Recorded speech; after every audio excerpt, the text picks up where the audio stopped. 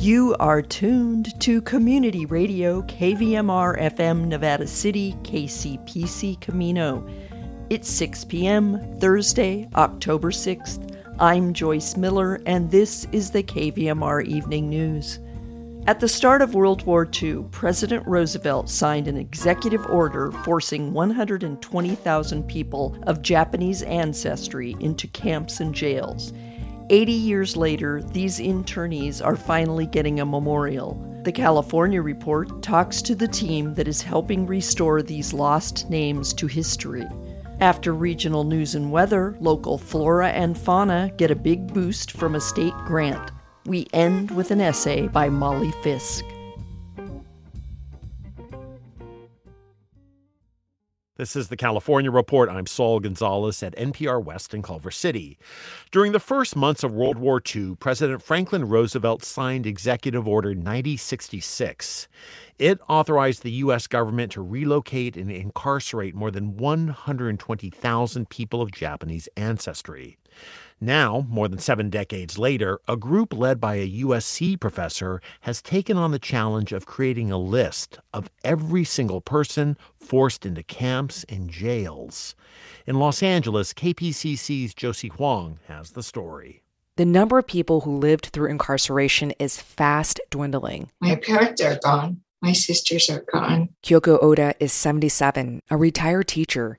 She was the baby of the family, born in Tule Lake, an incarceration camp in Northern California. One day I'll be gone too. Feeling urgency, Oda joined a group pushing to build a memorial with the names of every person incarcerated.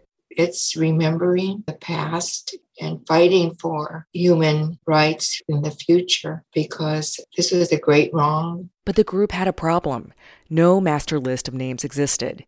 After Japan bombed Pearl Harbor, Japanese Americans and nationals alike were scattered across many different incarceration sites, 75 to be exact, from Hawaii to Arkansas. When records were recovered, they were riddled with errors. Thousands of people's names were misspelled. Clearly, people never dealt with Japanese names before, and as they're typing, couldn't quite figure out what to type. Duncan Dukin Williams directs USC's Edo Center for Japanese Religions and Culture.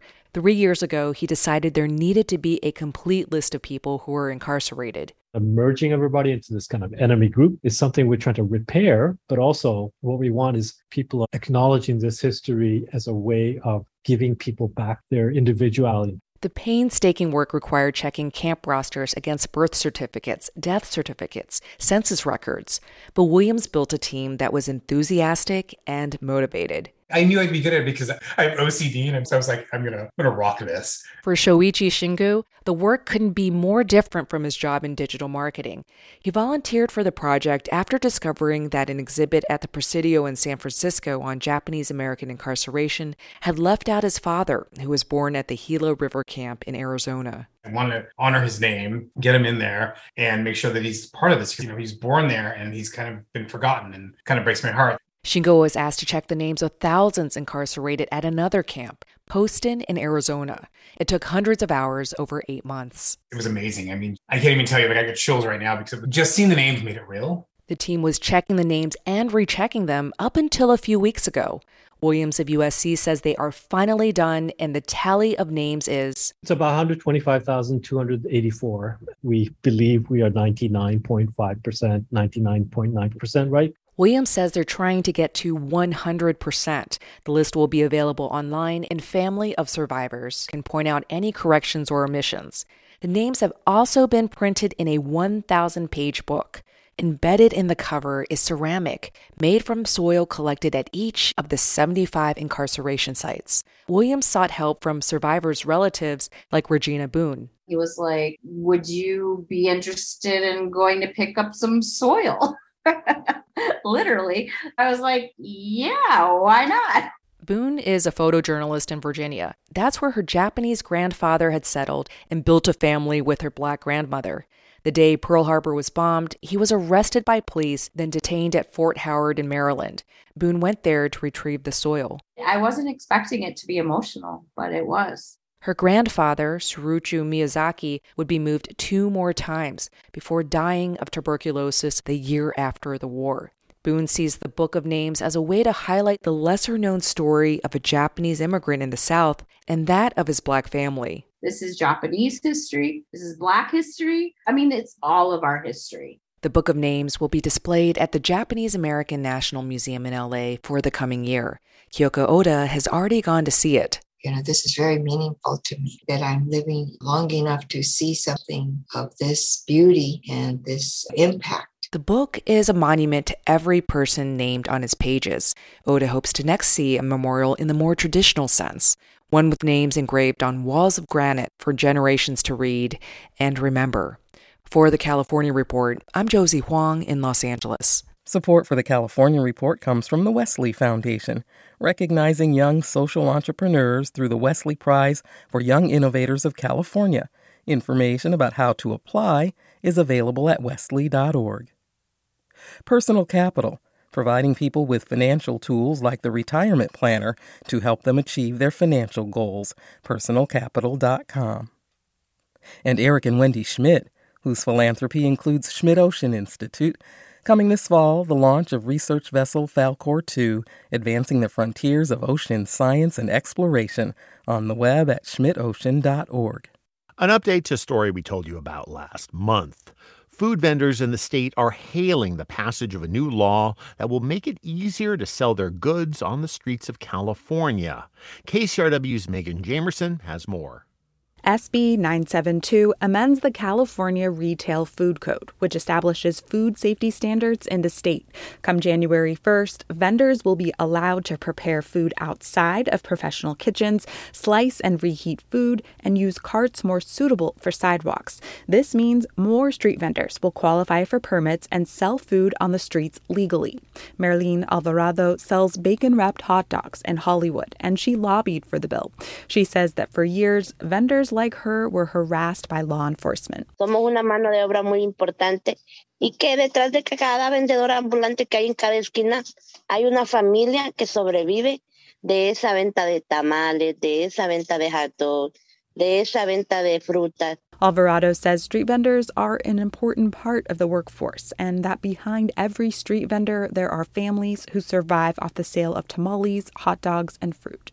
SB 972 also removes criminal penalties for illegal street vending. Instead, vendors selling food without a permit will face a civil fine. For the California Report, I'm Megan Jamerson. And finally, if you love California history and photography, let me tell you about what I discovered this week. UCLA has one of the best aerial photography archives in the country. The photos of landmarks in Los Angeles and other cities in the 1920s and 30s are pretty stunning. Anyway, I've posted some examples of photos taken above LA on Twitter. That's at Saul Gonzalez CA. That's Saul Gonzalez CA. And that is the California Report for Thursday, October 6th. We're a production of KQED Public Radio. I'm Saul Gonzalez. Thanks so much for listening, and have a great day. In regional news, the Nevada County Historical Landmarks Commission announced today via ubinet.com that on Sunday it will dedicate a plaque honoring the late preservationist Sally Lewis in front of the Nevada Theater. The dedication will take place at 10 a.m. Sally Lewis was a preservation pioneer of Nevada City and helped save the Nevada Theater from demolition. She also was instrumental in creating the Nevada City Historic District. Lewis was a founding member and the first chairperson of the Nevada County Historical Landmarks Commission. The Nevada Theater is on Broad Street in Nevada City. Speakers at the dedication will include Jane Primrose, president of the Nevada Theater Commission, KVMR's Paul Emery, and Charlie Jacobs. According to today's Sacramento Bee, the first round of California inflation relief checks is expected to start showing up Friday as direct deposits. Recipients who get the money in the form of debit cards will get them in the mail between October 25th and January 15th. The $9.5 billion tax refund program, which has been nicknamed the Middle Class Refund, is the state's response to high fuel prices and inflation. The rebates are made possible by California's $97.5 billion budget surplus, which swelled with income taxes from high earners during the coronavirus pandemic. For those who qualify, the payments will range from $400 to $1,050. And by the way, the Bee also reported today that gas prices in our state, which have gone up in recent weeks, could fall by 50 to 90 cents a gallon in the next week. Caltrans is alerting drivers on State Route 20 in Nevada County that intermittent traffic holds are in store Friday for blasting work on the Omega Curve Safety Improvement Project.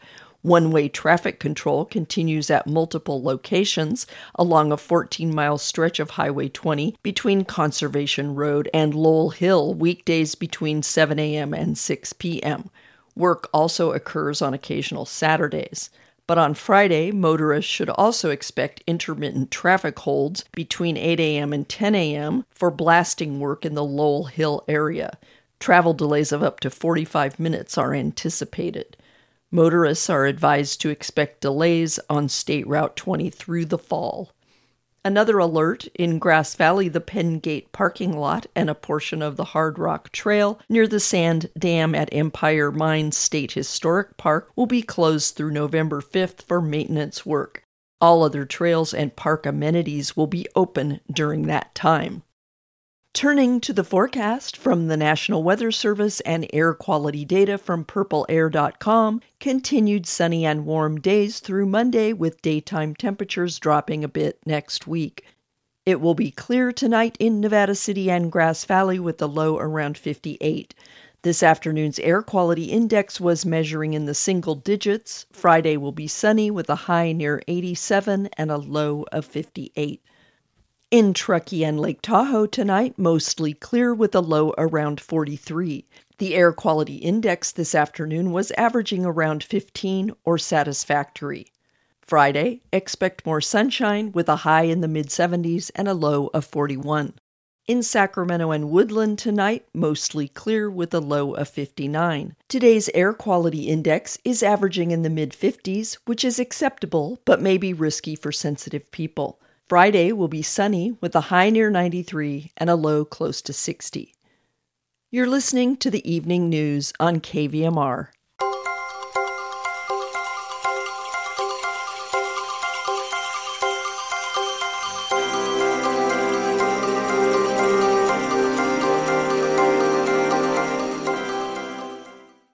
More than 300 species of local wildlife have reason to celebrate today, and so does the Bear Yuba Land Trust. The Land Trust just received a grant of $1.29 million from the State Wildlife Conservation Board. The money will go toward preserving Blue Oaks woodlands in the vicinity of Spenceville, a major wildlife migration corridor the Land Trust has been working to connect for 30 years. Here's more from KVMR's Felton Pruitt.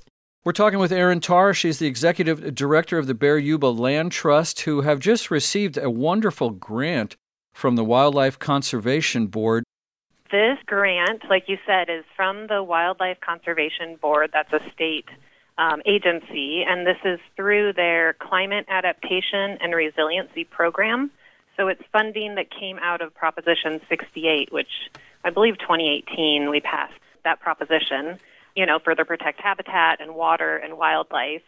So the funding is going to be used for Ellis Ranch. This is a large 806-acre ranch down near Spenceville Wildlife Area.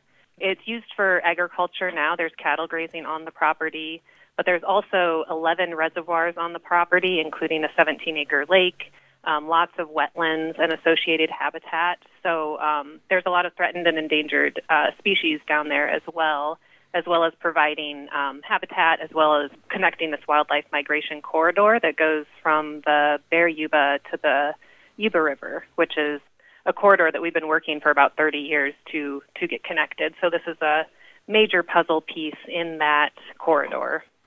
And it's a lot of money at $1.29 million. That must have taken a long time to put that grant together. Well, yeah, how conservation easements work is it's all based on an appraisal and based on fair market value. So in this case, an appraiser goes in, they do an appraisal for highest and best use of the property, and then they look at the easement, at the restrictions that are being placed on the property for, it's basically restricting development and subdivision into the future. So that reduces the fair market value of the property. And then the difference of those two values, the before and after, that's the conservation easement value. So that's what we put in for funding for through the state. And it worked. It worked, yeah. And in this case, the state's providing 80% of the funding, and the landowner is going to donate back 20% of that value as well. So it's what we call a bargain sale. We're using both the landowner donation and the state funds to make it happen. So explain to our listeners just how cool a thing this is for them and for our area. This, like I said, this is right within this major wildlife corridor from the Bear to Yuba rivers, and it fills in this major puzzle piece. So it's not only expanding on Spencerville Wildlife Area, that 11,000 acres that's protected. We're creating a larger buffer there for wildlife, for agriculture, and just for resiliency of our community. It's the blue oak woodlands. That's the main habitat type out there. And what a lot of people don't realize is the blue oak woodlands is actually the most biodiverse habitat in California. There's 330 species of mammal, birds, and reptiles and amphibians that depend on that ecosystem for survival. So that's why we're working so hard down in the blue oak woodland area. There's just multiple benefits it provides our community to keep those places wild, basically. Will there be public access areas there? No, not on this conservation easement. That's never something that's required when we place a conservation easement on a property. And so this one will not be. There'll likely be some guided hikes. But with the conservation easement, the landowner still owns and manages the land. So it's still going to be an active cattle operation out there. And then the land trust responsibilities is to go out at least once a year, monitor the property, and make sure that we're protecting the conservation values that we promised to. I imagine in a lot of places you don't want the public there because that's the whole thing you're trying to do is preserve the area naturally. Right. Yep. There's definitely, areas where we love to have public access and areas where we would prefer to keep it more wild. Yep. What else is going on with the Bear Yuba Land Trust that you want folks to know? We have October 13th here at our office out on the North Star House property. We have a volunteer open house that's open to the general public. Just our staff will all be here talking about the different volunteer opportunities we have. A lot of trail building will be coming up this fall. We have restoration and planting projects, a lot of pile burning. We've done a lot of fuel reduction work this year with CAL FIRE and have a lot of piles to burn. So we also have office volunteer opportunities. So if people are interested, come to the office October 13th between 3 and 7 p.m. And then November 19th, we're going to have our Conservation Award and Gratitude Breakfast at the Gold Miners Inn. So that's where we honor some local conservation and recreation heroes. So those tickets will go on sale October 14th. Why don't you give folks the website and a phone number if they want to get more information from you guys? Yeah, our website is simple. It's bylt.org, and our phone number is 272-5994. We've been talking with Erin Tarr. She's the executive director of the Bear Yuba Land Trust, always taking care of us here in Nevada County. Thanks so much. Thanks a lot, Felton. And now, Molly Fisk. Molly Fisk, Observations from a Working Poet. So far today, I've talked to other people about poetry, wild cherry tree volunteers, growing from roots so you can't transplant them, hot breakfasts, Halloween decorations in public places, whether you erase your phone texts or not and why, swimming in San Francisco Bay, scattering ashes, and skunks. I've talked to myself about quite a lot more. I won't bore you with the whole list, but I engaged in several negotiations as I was running errands about whether I really needed gas yet and how crowded the grocery store was likely to be. No, one on gas, and too crowded, one for the grocery store. So I came home without milk and must get gas next time. The price of unleaded will have gone up another 10 cents by then, the way things are going. I had a friend once who didn't understand what I meant when I said I talked to myself inside my head. I'm choosing to believe he was alone in this confusion, and the rest of you know what I mean and also do it yourselves. It's not having multiple personalities, for heaven's sakes. It's just a way to figure things out. I don't usually talk to myself aloud, but it's not unheard of. And sometimes I have conversations with the cats that are really with myself, but I include them in order to be sociable. They, being cats, do not respond. Having covered so many subjects before 9 a.m., I am now full up with communication and ready to spend the day alone. The phone will ring with spam calls, but I won't answer it. I'll be sitting in my office at the back of the kitchen, revising essays and looking out the open door at all these orange butterflies who seem to have come to my yard in order to procreate. At some point, I will eat a sandwich. At some other point, I will do yesterday's dishes and empty the compost. It's not good for a person to sit all day, so I try to jump up every hour and circumnavigate the yard to remind the computer it does not fully own me yet. This is what life is. Weddings, funerals, high school, maybe a delicious meal now and then, some delightful sex, and this. The mundane, the routine, the interior. Interspersed with the dramatic, broken wrists, hurricanes making off with your car, wildfires keeping you up at night, vet bills. Remember that question about if you had only a year to live, what would you do with your time? I think this approach is unkind. You don't know what you would do until you get there. The better question is, what are you going to do with your time right now? Are you working so you can pay the electric bill? Working because you like revising essays? Touring the country in your 10-year-old minivan? Mary Oliver's good line that has become such a cliché probably fits here.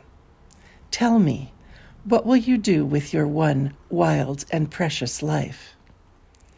The line before that in her poem The Summer Day is, doesn't everything die at last and too soon? Well, yes, and it's depressing, but real. And look what she's done. When she says, tell me, she's talking to us. She's starting a conversation.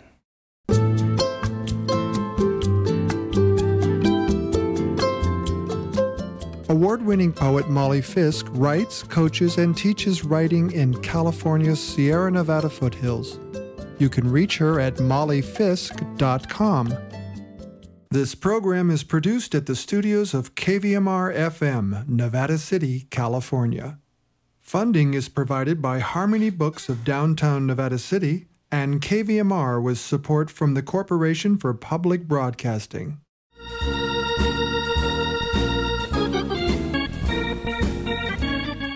That's our newscast for Thursday, October 6th. KVMR Community Radio gets support from our beloved listeners and from California Solar, local B Corp employee-owned solar co-op in Grass Valley, working to balance profit and purpose, specializing in residential and commercial solar systems, including battery backup systems. California Solar, cal-solar.com. And MEC Builds, Nevada County roofing contractor with over 20 years of experience, providing complete roofing services, gutter products, sun tunnels, and skylights. The showroom is at 316 Colfax Avenue in Grass Valley. MECBuilds.com. This is Joyce Miller signing off. Join us Friday for another edition of the KVMR Evening News. And if you benefit from KVMR's news and public affairs programming, please show your appreciation by contributing to KVMR during our membership drive, which is going on now. Call 530-265-9555 or donate online at kvmr.org.